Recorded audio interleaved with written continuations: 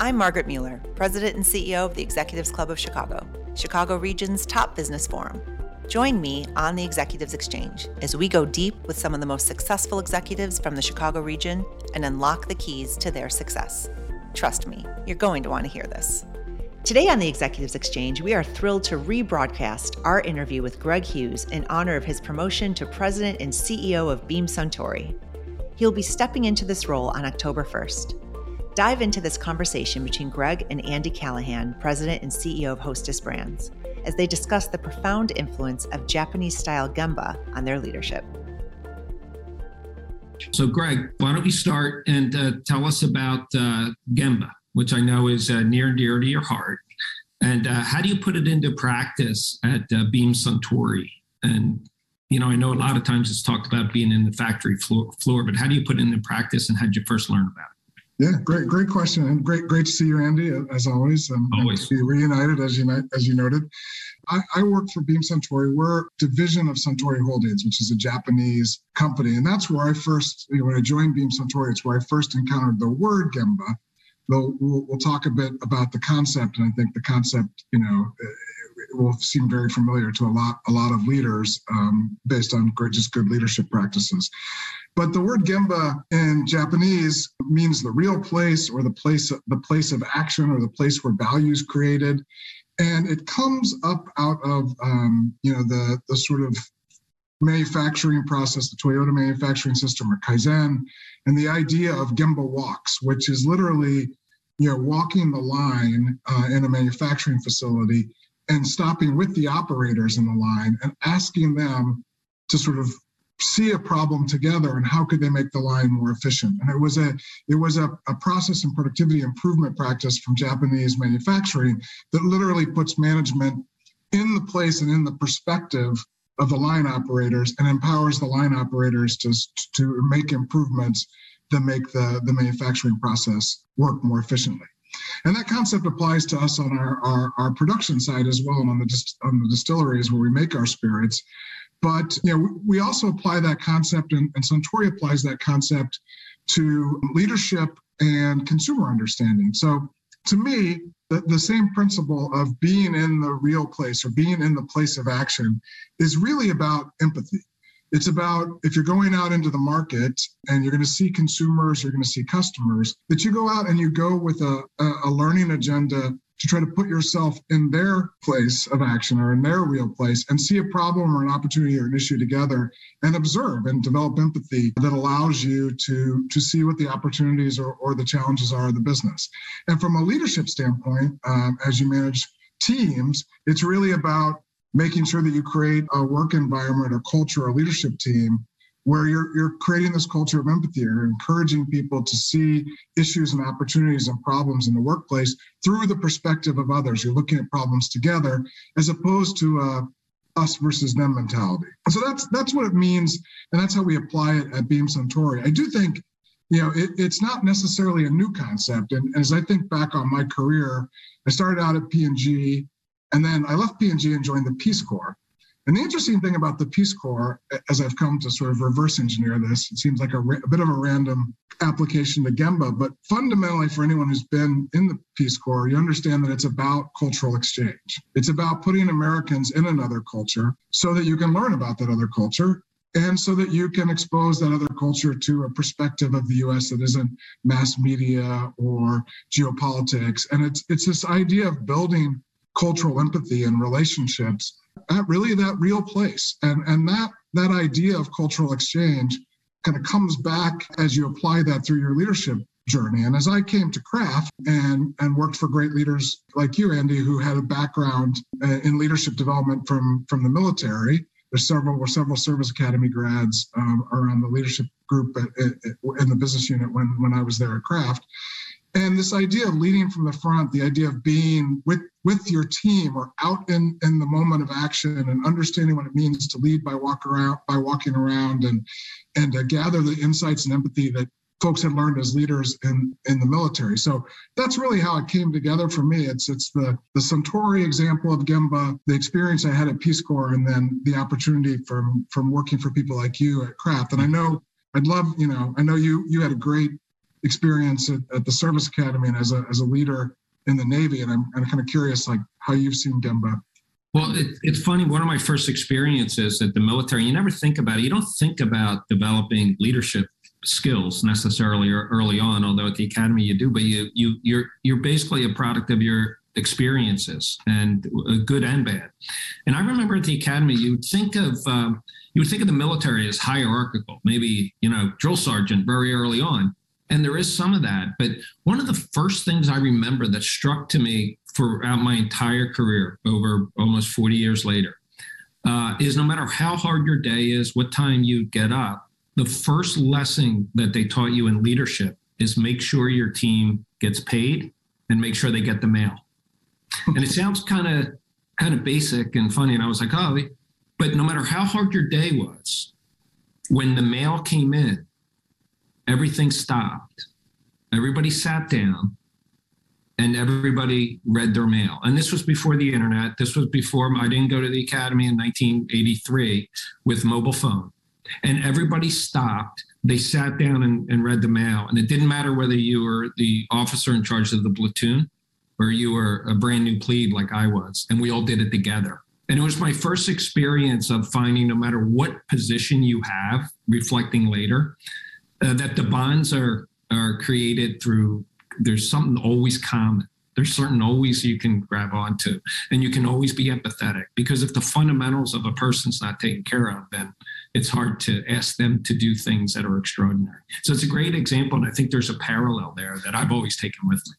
Yeah, for sure. There's something about being in a common experience and deliberately framing a situation to make sure you're having a shared experience. It's interesting as I reflected on how you take this moment of Gemba and translate it to empathy and insight. It's really important to identify what it's not either, right? Mm. It's really easy as a leader when you come out of the office and you go out into the market, you can go on an inspection tour. And it's not an inspection tour. Every now and then it can be show and tell. Like I'm in Florida today, I'm in Tampa because the CEO of one of our board members is coming to Tampa market. Yeah. This is show and tell, right? Like this is me and Florida team showing what we're capable of doing when the CEO comes in town. It's not Gemba. Like there's not going to be a lot of empathy happening. We're gonna show off well, and that's okay too, right? But that's very different than an inspection tour where we're adversarial.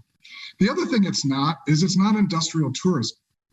And, in our industry, and it depends on the industry you're in, like, I grew up in Kansas, so I love Emporia, Kansas. It may not be as sexy a location to travel to as maybe Cognac in France or one of our bourbon distilleries, but it's not industrial tourism. It's not about just showing up at the plant. And so when I go to Kentucky, I try to make every much as effort to go to Maker's Mark and our Beam bourbon distillery as I go to Frankfurt, which is our bottling facility, which is a far less sexy location, but is actually far more material to the P&L and equally important from building empathy with the workforce in Kentucky. So it's not checking and inspecting. It's not industrial tourism.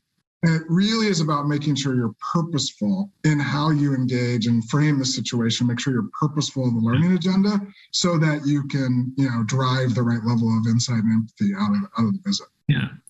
Hey, Greg, these are all great tangible examples. Leadership on an interpersonal level is one type, where you can get in like, hey, like Greg, I want to work for Greg. He's very clear. And some of these things that are tactical.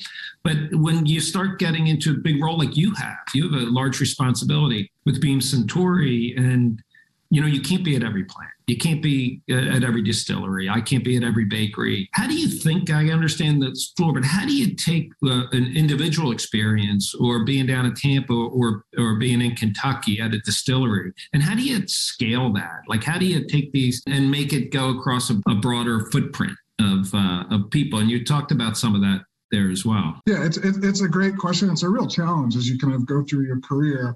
I think, we sort of started to touch on it at the tail end of that last question. It starts with not, you can't just show up. Yeah. Right. And when you're earlier in your career and you just show up, maybe you can be in that moment of empathy and connection because you're showing up as a peer. If you show up in a market or you show up at a distillery, if you don't set really clear, not really purposeful in the objective of the trip, then you get a very, you get very managed, right? Like you get a very structured visit. Andy Callahan's coming to town. These stores need to look good.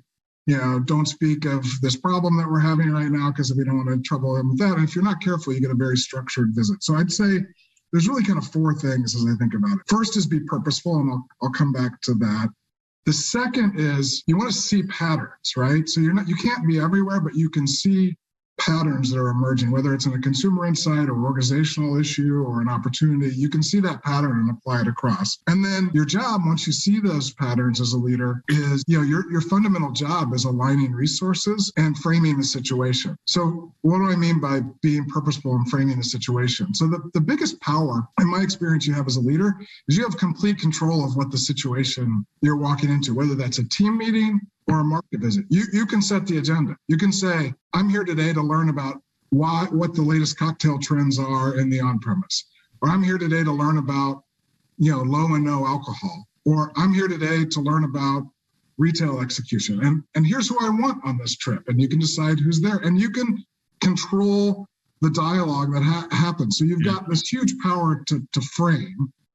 And then you've got the ability, once you've sort of framed the situation, to sort of see what insights come from that, and then bubble those insights up that you see in a pattern, and then you can align resources to go address whatever that opportunity is. And as goofy as this probably sounds, and maybe it sounds really remedial, and it works for me, though it probably doesn't work for everyone. I at some point started, whether it was Friday afternoons or Sunday mornings, I would literally look out on my next week or my next 2 or 3 weeks, and I write down the 10 most important interactions I'm going to have. They could be an individual. It could be I'm seeing Andy in the hall and I've heard he's not happy and I need to make that be a better situation for him at work. It could be a team meeting. It could be I'm going into the market. That's generally going to be much further out so I can give the team some notice. And I write those 10 things down, and I literally draft out what's the outcome I want from this, what's the situation I want to frame, who's in the room, how do I want to make sure I pull out all the perspectives so that I'm crafting some sort of a learning agenda. And I'm going in with that as my role as the leader. My role going in is how am I creating this environment? It also helps, by the way, on inclusion. It's a very similar principle on how do you make sure you're creating an inclusive work environment. If you go in very deliberately thinking about, I'm not here to inspect, I'm here to frame a situation that allows this outcome to come out. For me, that's worked really well. It's a little bit rote, it's a little bit mechanical, but for me, it makes me, at least I can't be purposeful in every interaction I have, but I can be in the 10 or 15 most important ones that I have. But it's a real art. I share a similar experience having, with scale. And I love the way you articulated, and I think everybody has to do it their own way. But fundamentally, people want to be successful. They want to be led, and you understanding what they're capable of or doing. And I have the same thing. They want to be connected to Total Beam Suntory.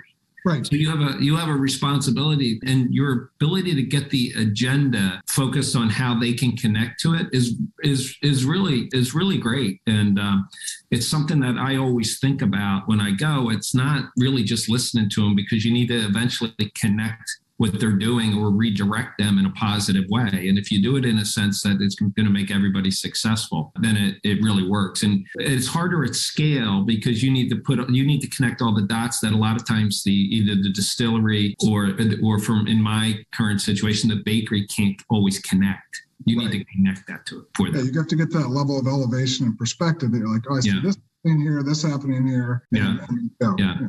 Did you find it harder during the pandemic?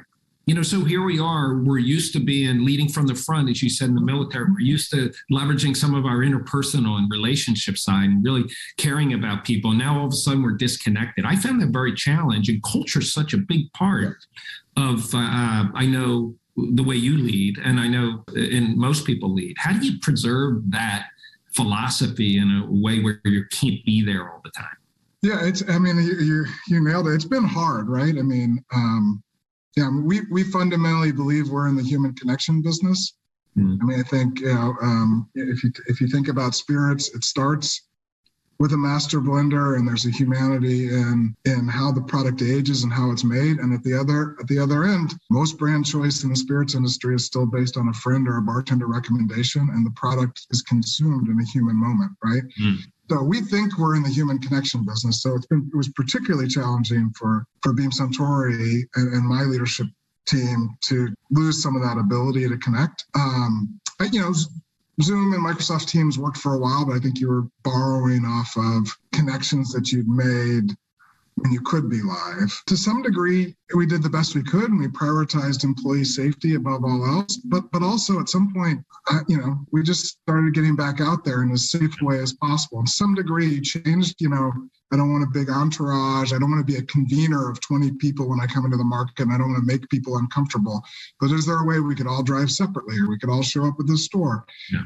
I think the other thing that just really was interesting to me is I think it's also important to keep in perspective how much of the companies and the businesses we're in and our consumers and our employees didn't work remotely. Yeah. Right? There was an article in the Atlantic over the summer that I found really fascinating. And they surveyed mostly white collar workers. And I think the estimates were in the range of they asked people, how many people do you think are working from home? And the estimate was something like 60%. The reality of the data is that at the peak of COVID work from home, only 35% of America worked from home. And by last summer, only 13%, right? So if you think about our business, and I'm sure it's exactly the same at Hostess, every day of the pandemic, even in March of 2020, people went to the distillery and made spirits. People went to the bottling line and bottled them. Distributors showed up with trucks and picked them up. They delivered them to retail stores. Retailers went in and opened their stores and sold the product face-to-face to customers. When the bars and restaurant community opened back up, people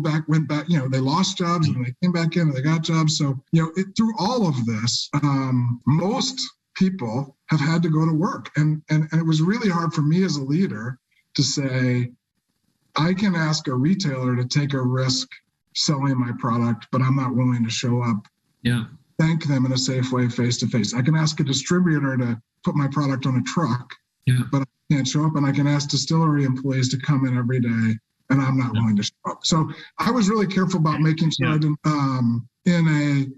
in a way that created more risk. That was like a big event. So I tried to dial it back. I drove, but to some degree, the human connections are just too important. So we started doing things and we did some stuff we mandated vaccines and for salaried employees and masking and social distancing and did a lot of things to enable us to get together in person.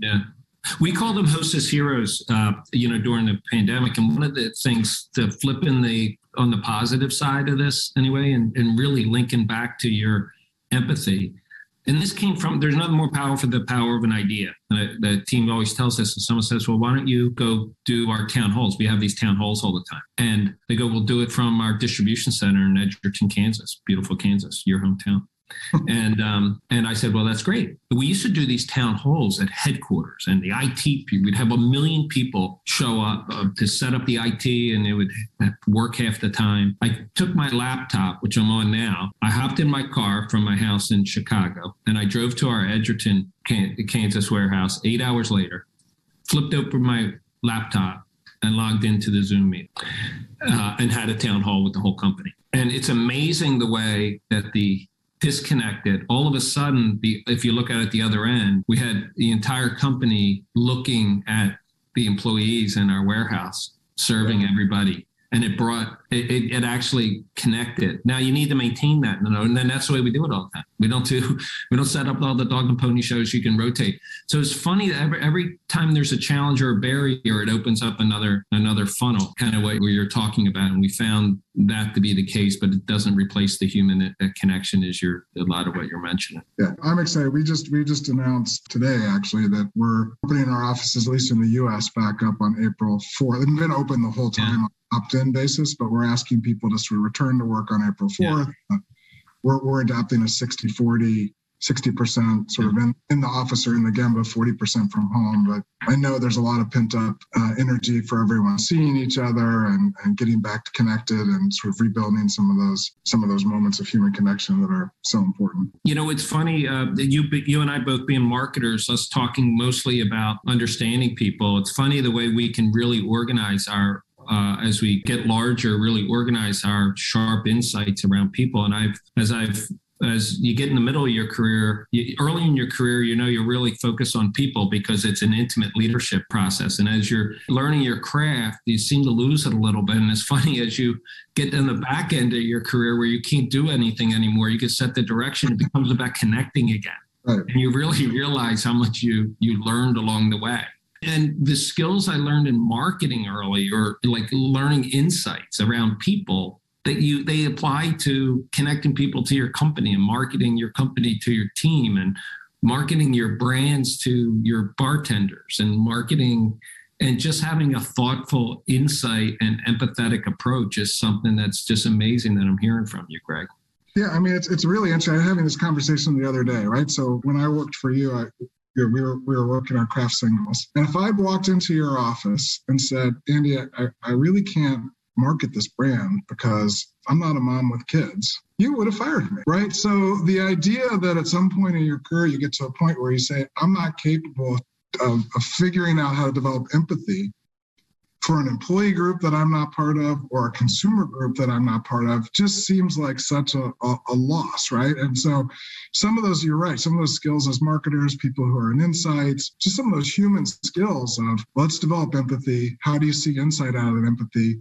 And then how do you apply that? And that's both in team leadership and management and driving engagement, which is so important, and in business ideas that translate out of it. So at some point you get to your career where you're not really a doer of things anymore. You're pointing resources, you're setting a direction, you're reviewing work. You're not doing anymore. And to your point, like that's when you get even more focused again on how do you make sure that you get the right insight at the human level to drive the right outcomes. Yeah. We'll be right back after a word from our sponsor, Shure. Audio equipment for the Executives Exchange podcast is provided by Shure Incorporated. When your team is depending on you for information and motivation, you can't afford to sound anything less than clear and confident. For nearly 100 years, performers and world leaders have depended on Shure microphones. Whether you're in front of a camera or behind a podium, Shure lets you sound extraordinary. Welcome back. So Greg, with so many consumers turning to social media and the metaverse, which is a lot of what we're talking about around consumers, to interact with brands, how do you think about taking some of these learnings and implementing Gemba in this space? So connecting the Gemba idea to just something that we're starting to talk about, but more specifically to business strategy. Yeah, that's a great point. I mean, I think it's the same. In some ways, it gives you a lot more leverage, right? So the same scale that you struggle with if you go at a very micro level, market by market and interaction by interaction, social media gives you a chance to observe and follow trends in the same way. You're just observing human behavior. It's the same exact principle. You have to figure out where your consumers are and be there, right? I follow things on Instagram that probably would look strange for the average, 52-year-old suburban dad to follow because I'm in a lifestyle brand, and so you're trying to watch those trends. On the other end of that, I listen to all the sort of whiskey nerd podcasts and everything that's going on in that space, because part of it's trying to figure out where the energy is in the category, where the energy is in your consumer base, where the energy is in your employee base, and you're right, it's not showing up in the same way that it did pre-social media. Amplified, and in some ways it's not easier, but you've got to learn the skills, and sometimes you got to be humble that you're not necessarily the best person to interpret some of those things, and use people on your team to help you kind of conceptualize what you're seeing. But it's definitely as well. When the consumer changes and our employee teams change, I love that example. We're doing the same thing. We're actually applying some of these marketing things. We always used to look at consumer trends like on a regular basis. We used to market them a lot where you're talking about social media. And we realized, and we used to think of our team culture and management as the annual pulse survey, where and then get the plan and we'll revisit it in a year. And we're thinking about it more continuous like we do with consumers now. And the amount of change that employees and our teammates and our hostess heroes, and for you with Beam Suntory are experiencing, they still haven't figured it out. So a lot of this, like that we're applying in the marketing and the metaverse or whatever, applies to to our teams. And I think we need to be, we think about being adaptable to our consumers, and it sounds like you're just as equally adaptable to your teams. Yeah, I think you have to be. I mean, it's interesting, right? I mean, for a long time, if I go a bit off topic here on diversity, equity, and inclusion, people talked about, trying to build a diverse workforce and create an inclusive work environment. And then in parallel talked about multicultural marketing. But really, you can't quite separate the two because particularly for us, right, if you think about what's setting spirits trends, it's by and large, probably people under 40, and they're probably living in the top 20 global cities, and certainly the top 15 cities in the US. And those are already majority multicultural consumer bases. So we have to figure out how to connect our brands with culture, and we need to connect with culture with our employee base. And you really can't, you can attract, great diverse talent, but when they go out with their friends, they don't see your brand showing up in a way that feels like they're connected to culture, then it's hard to keep them, diverse talent engaged. And vice versa, you can't really connect with culture unless you're creating an environment in your workplace where people are open to, different perspectives and empathy and understanding where consumer trends are, right? So there's a little bit of, it's hard to separate the importance of a diverse, inclusive workplace from reaching and building diverse and inclusive brands that actually connect with culture, which you'll need to keep Hostess relevant for the next 50 years, right? So it's really, I think people are starting to see this blurring on an employee side, and on the brand side, you can see the same trends happen. I totally agree. You cannot keep 100-year plus brands fresh without A, being empathetic, and B, reinventing yourself for a whole new, staying contemporary and reinventing oneself for a new generation to be introduced anew. Right. You say that all the time. There's someone out there that had their first Twinkie experience, and it needs to be as magical and as joyful as it was 100 years ago. Yeah. And so I that empathy and that culture and that diversity, and it doesn't matter. I experienced that with integration too. With the employee base, you're talking about getting to different, Kentucky may be different than a different distillery. Some of your I'm sure your consumers in the downtown LA are different than potentially in, Tampa. Yeah, absolutely. And, but you have to connect them.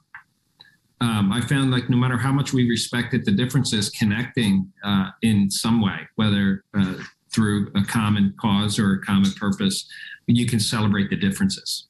Not trying to create one. And if you're open to them, you can see trends. You can see trends emerging. So it's both on connecting the differences in the employees, but from a brand leadership standpoint, we're trying to build global brands while acknowledging there's no such thing as a global consumer, right? And the consumer in LA is very different than the consumer in Miami and the consumer in Houston.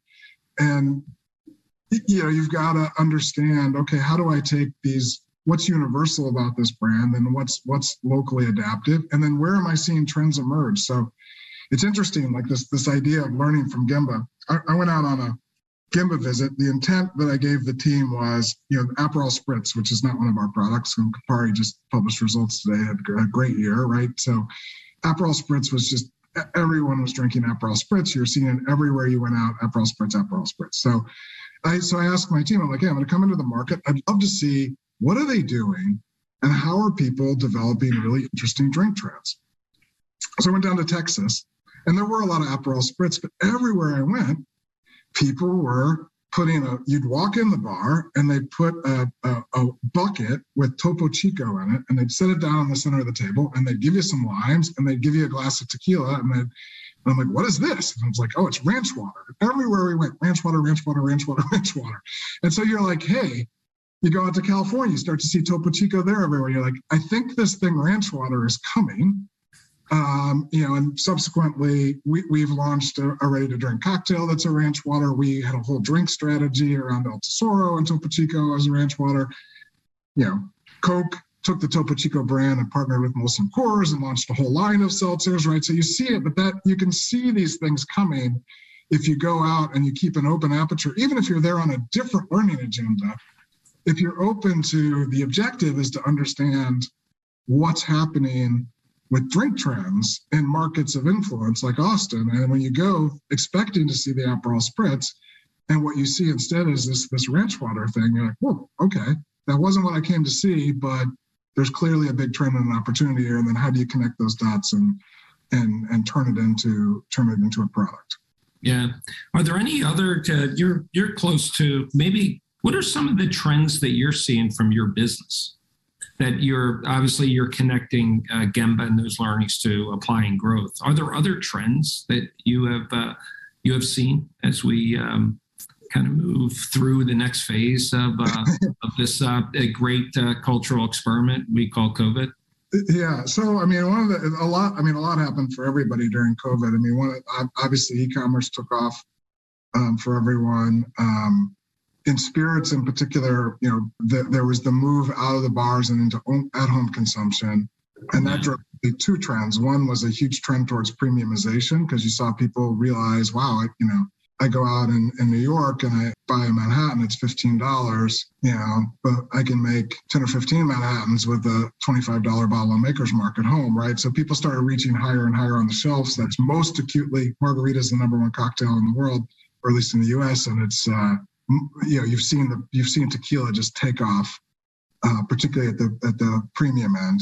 The other one we saw is that this real desire for wanting the at-home cocktail experience during COVID, and that we had made a small minority investment in a brand called On the Rocks, which is a premium premixed cocktail brand, and it just exploded during COVID. So, in the middle of that, we completed the acquisition, and it's been a rocket ship. It did triple-digit growth last year. We expect triple-digit growth again this year. So those are some trends. Obviously, there's a lot happening, particularly in the beverage space, on blurring between low and no alcohol, and then ranges of alcohol and seltzers and RTDs, and sort of all the beverage companies sort of playing across each other's space. I don't know that that's necessarily COVID driven, but you certainly see those trends when you're out in the market. It's hard to not notice how much the ready to drink category has grown. And all of that early thoughts around connection are obviously paying off towards growth for you. Right, exactly. We see that as well. We see more planned, we see individual snacking. I'm a snack company. Yeah. We also see more planned connections. It's interesting. Oh, interesting. Yeah. Yeah. Which may be interesting for you, as opposed to going to the bar, though. People need interaction. So we're seeing more planned connections as well. Definitely more socializing at home, for sure. At home. Yeah. And it'll be interesting to see as things reemerge. A lot of people put in home bars. A lot of people tricked out their backyards and their patios for those occasions where they would snack or have people over. And I think that'll probably stick as people are feel even more comfortable having gatherings. The other thing, like from a trend spotting standpoint, part of why I try to go to Kentucky as often as I can is if you really want to understand what's going to happen in bourbon, you kind of have to go to ground zero, because you see brands, you see energy, you see people calling things in the bar that, you've never, if you're not in the industry, you haven't heard of, but then they emerge as future brands. So you can sort of see that if you go to the homeland of a business. And it's the same way if you go to Southern California. Yeah. Looks a lot like America will look, from a demographic standpoint. You go to Houston, look like America's going to look and by 2045, and you can pick up on trends in some of these markets that are probably where the rest of the country is moving towards, and particularly set trends. So a lot of times our employees are customers as well. I know that's a true. So when they get such a dramatic change, sometimes it applies at home. It comes into the workplace. We're certainly seeing that with hybrid work, and therefore cultures are a little bit disrupted. And I know you touched on it a little bit earlier, but you must be really pulling the Gemba, the skill set that you've learned and applied and refined over the years to your culture. Yeah, absolutely. I mean, you can apply everything you're doing for consumers and brands. We talked about this earlier, to culture and teams as well. It's just maybe on a slightly different scale, but making sure that same exercise I do at the beginning of each week, more often than not, it's about people and team settings that I'm trying to set up.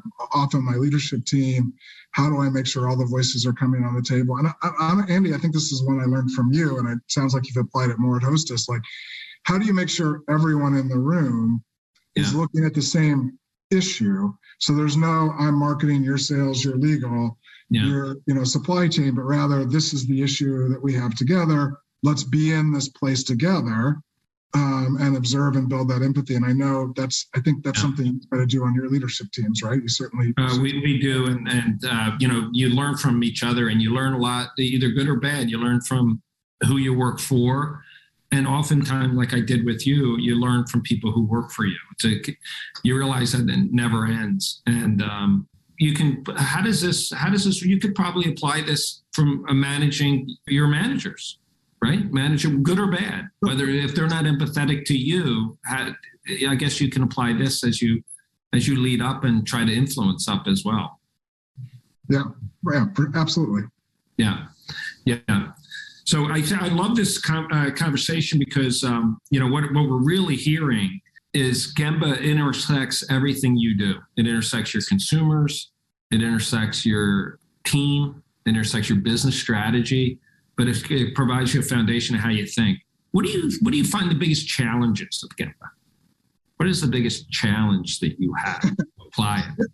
It's hard. Like I worked for another great leader. Also, he was a West Point grad. You probably know Dave Szynski, also at Kraft, who now run the Marzetti's. Navy. Yeah. So he had this thing that he did, that he published these principles in leadership. And he had his observations on leadership. And when you started working for him, he sat you down. He said, these are my leadership principles. And then he refreshed them every year. And I've sort of adopted that from him. And I kind of published my list of leadership principles, and I share them to my team at the beginning of every year. And then I say, hey, hold me to these. And I'm coming around to your question, because the very first principle on there is lead with empathy found in the Gemba. That's principle number one, right? And so the challenge in that is, so my two biggest challenges are, and they'll be different for everyone, is I'm decent on my feet. So it's really possible for me to not, if I'm not being purposeful, to just show up, right? And not be conscious of the learning agenda that I want to set, not be really clear that I'm going to flip the switch and make sure I'm in the real place, actually shoulder to shoulder with the team, or shoulder to shoulder, or I'm framing the situation in such a way that I can get into an empathetic mindset and seek the learnings that come from the Gemba. So for me, first of all, it's just making sure I'm not structured and lazy and just sort of showing up, because it's you're having a good leadership takes work.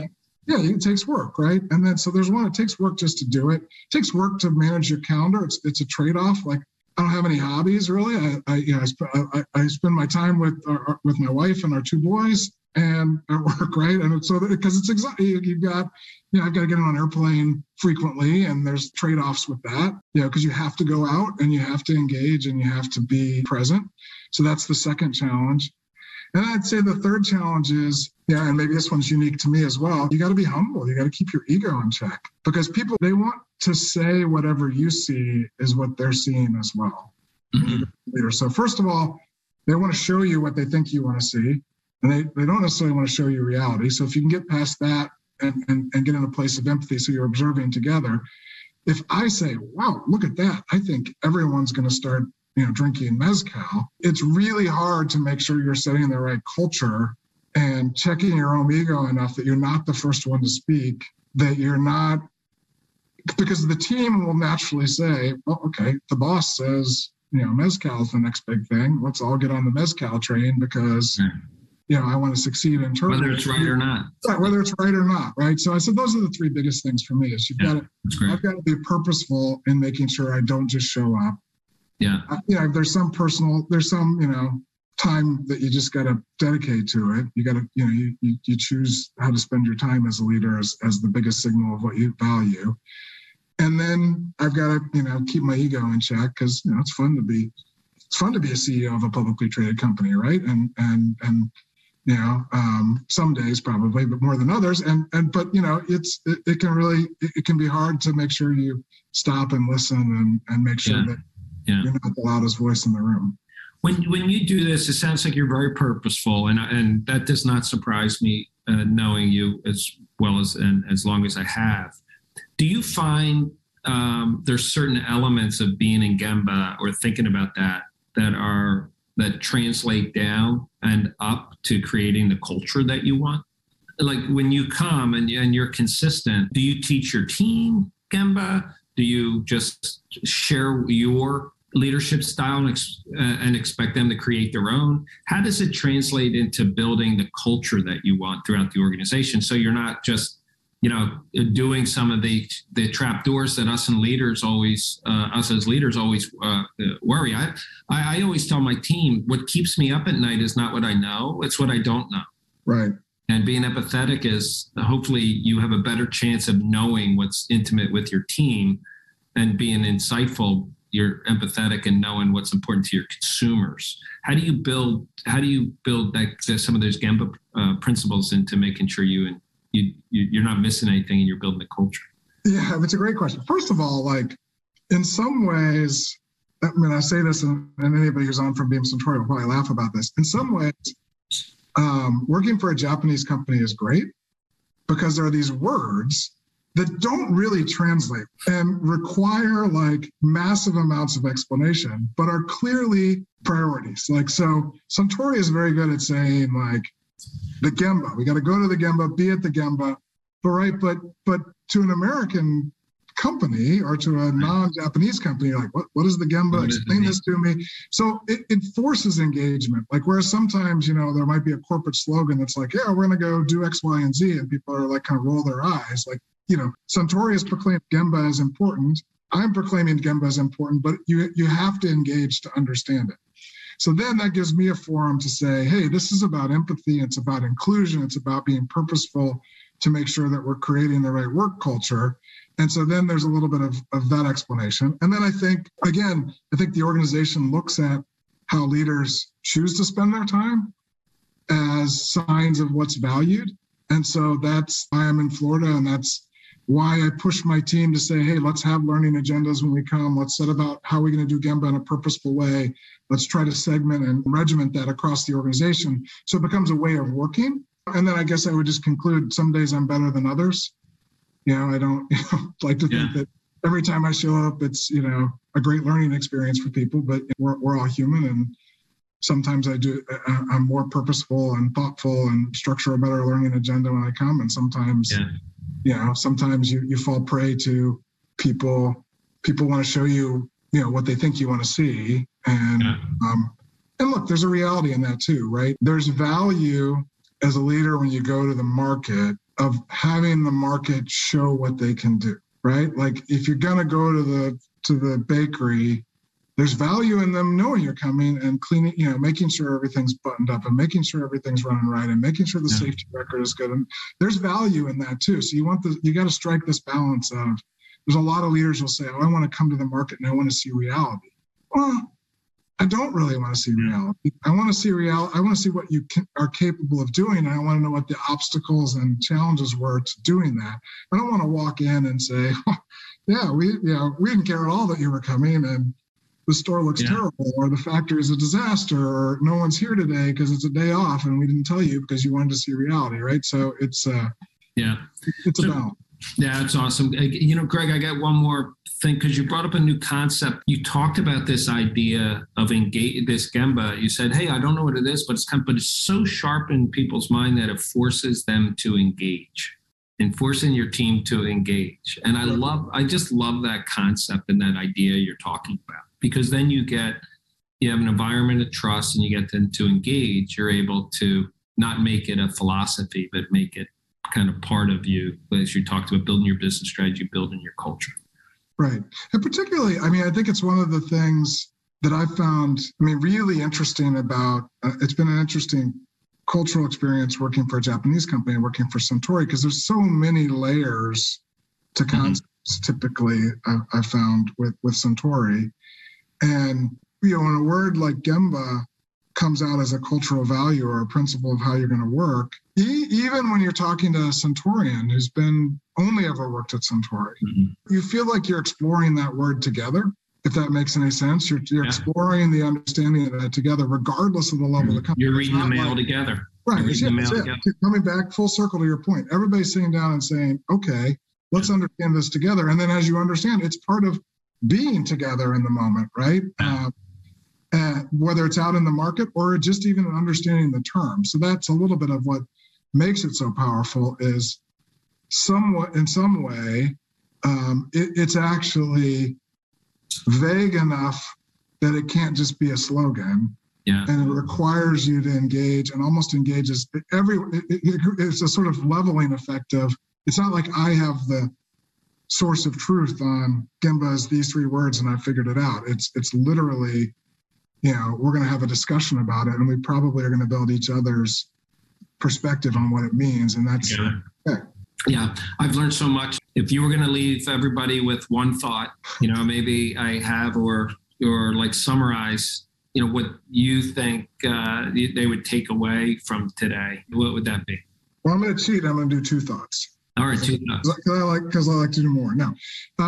So first of all, I would say careers are long and you get opportunities to work for really great leaders in the course of those careers, and you get to see those leaders over time and evolve and grow, and just really enjoy that, right? So I want to say thank you, Andy, because we worked together early in our careers at different times, and you shaped my leadership journey, and it was a great privilege to work for you. And it's been great to stay connected with you and see your career evolve, and you evolve as a leader, and it still makes me smarter and a better leader to get to interact with you. So first of all, thank you for that. And then I guess my second, the point I would take away is really all goes back to the idea of how do you put yourself in, it all goes back to that sort of Peace Corps value of, if you immerse yourself in a situation so that you force yourself to live or walk like the other person does, even for a moment, right? And then how do you train yourself to use that empathy, not just to be empathetic, but to find insights and observations about situations in life? I would say, one of the things that most Peace Corps volunteers would probably say is that you learn more about American culture by being a Peace Corps volunteer than you do about the culture where you visit, because you're given this moment to observe what's actually universal to human and what's unique to, maybe your U.S. perspective. And so that, I think, is how I would encourage people to approach Gemba. It's not about going and being empathetic and becoming the person. It's about going and being empathetic and figuring out what's the insight that comes out of that you can ladder up to something that can help the organization, drive a business opportunity, or just make a more inclusive culture. The thing I learned spending time in Eastern Europe, which is very prescient today because it was right as NATO was expanding and I was in Romania, is just how optimistic Americans are compared to that. That was the single biggest cultural difference, was just this optimism. So I come to work every day convinced that we can drive growth, we can build more engaged teams, and that the problems we're facing, if we can just figure out how to see them together, we'll be able to address them. So it's that optimism that I've carried forward, and it helps with the resilience to get through situations like the last 2 years, which have been challenging for everyone as a leader. Hey, Greg, it's been an absolute privilege, as I'll end up joining this stage with you. I'm not surprised with your tremendous success. It's really an honor and a privilege. And, I always say when your teams are successful, your business can be successful. And as you go further in your career, you really realize the greatest joy comes in making teams successful. And as a result, the business follows. And you certainly lived that, and you lived it today. So it's a privilege to be here. Thank you for allowing me to join the stage, and special thanks to the Executive Club of Chicago for giving us the opportunity to share our story. Hopefully we had an impact, I know we did, on other people, and help them think about how they lead and how they build businesses. That's all for today's episode of the Executives Exchange, sponsored by Shure Incorporated. Thanks for listening. If you have Chicago speakers you think we should cover, please send us an email at media@executivesclub.org. The Executives Exchange is a production of the Executives Club of Chicago. Audio equipment for the Executives Club podcast is provided by Shure. Whether you're making a point or making history, Shure lets you sound extraordinary. It's written by me, Margaret Mueller, produced by Eva Pinar. Research and support from the staff of the Executives Club of Chicago. We appreciate you subscribing and reviewing the show from wherever you listen. Feel free to follow the club on Twitter @ExecClub and on LinkedIn. If you have more questions or are interested about becoming a member at the Executives Club of Chicago, check us out on the web at executivesclub.org. See you next time.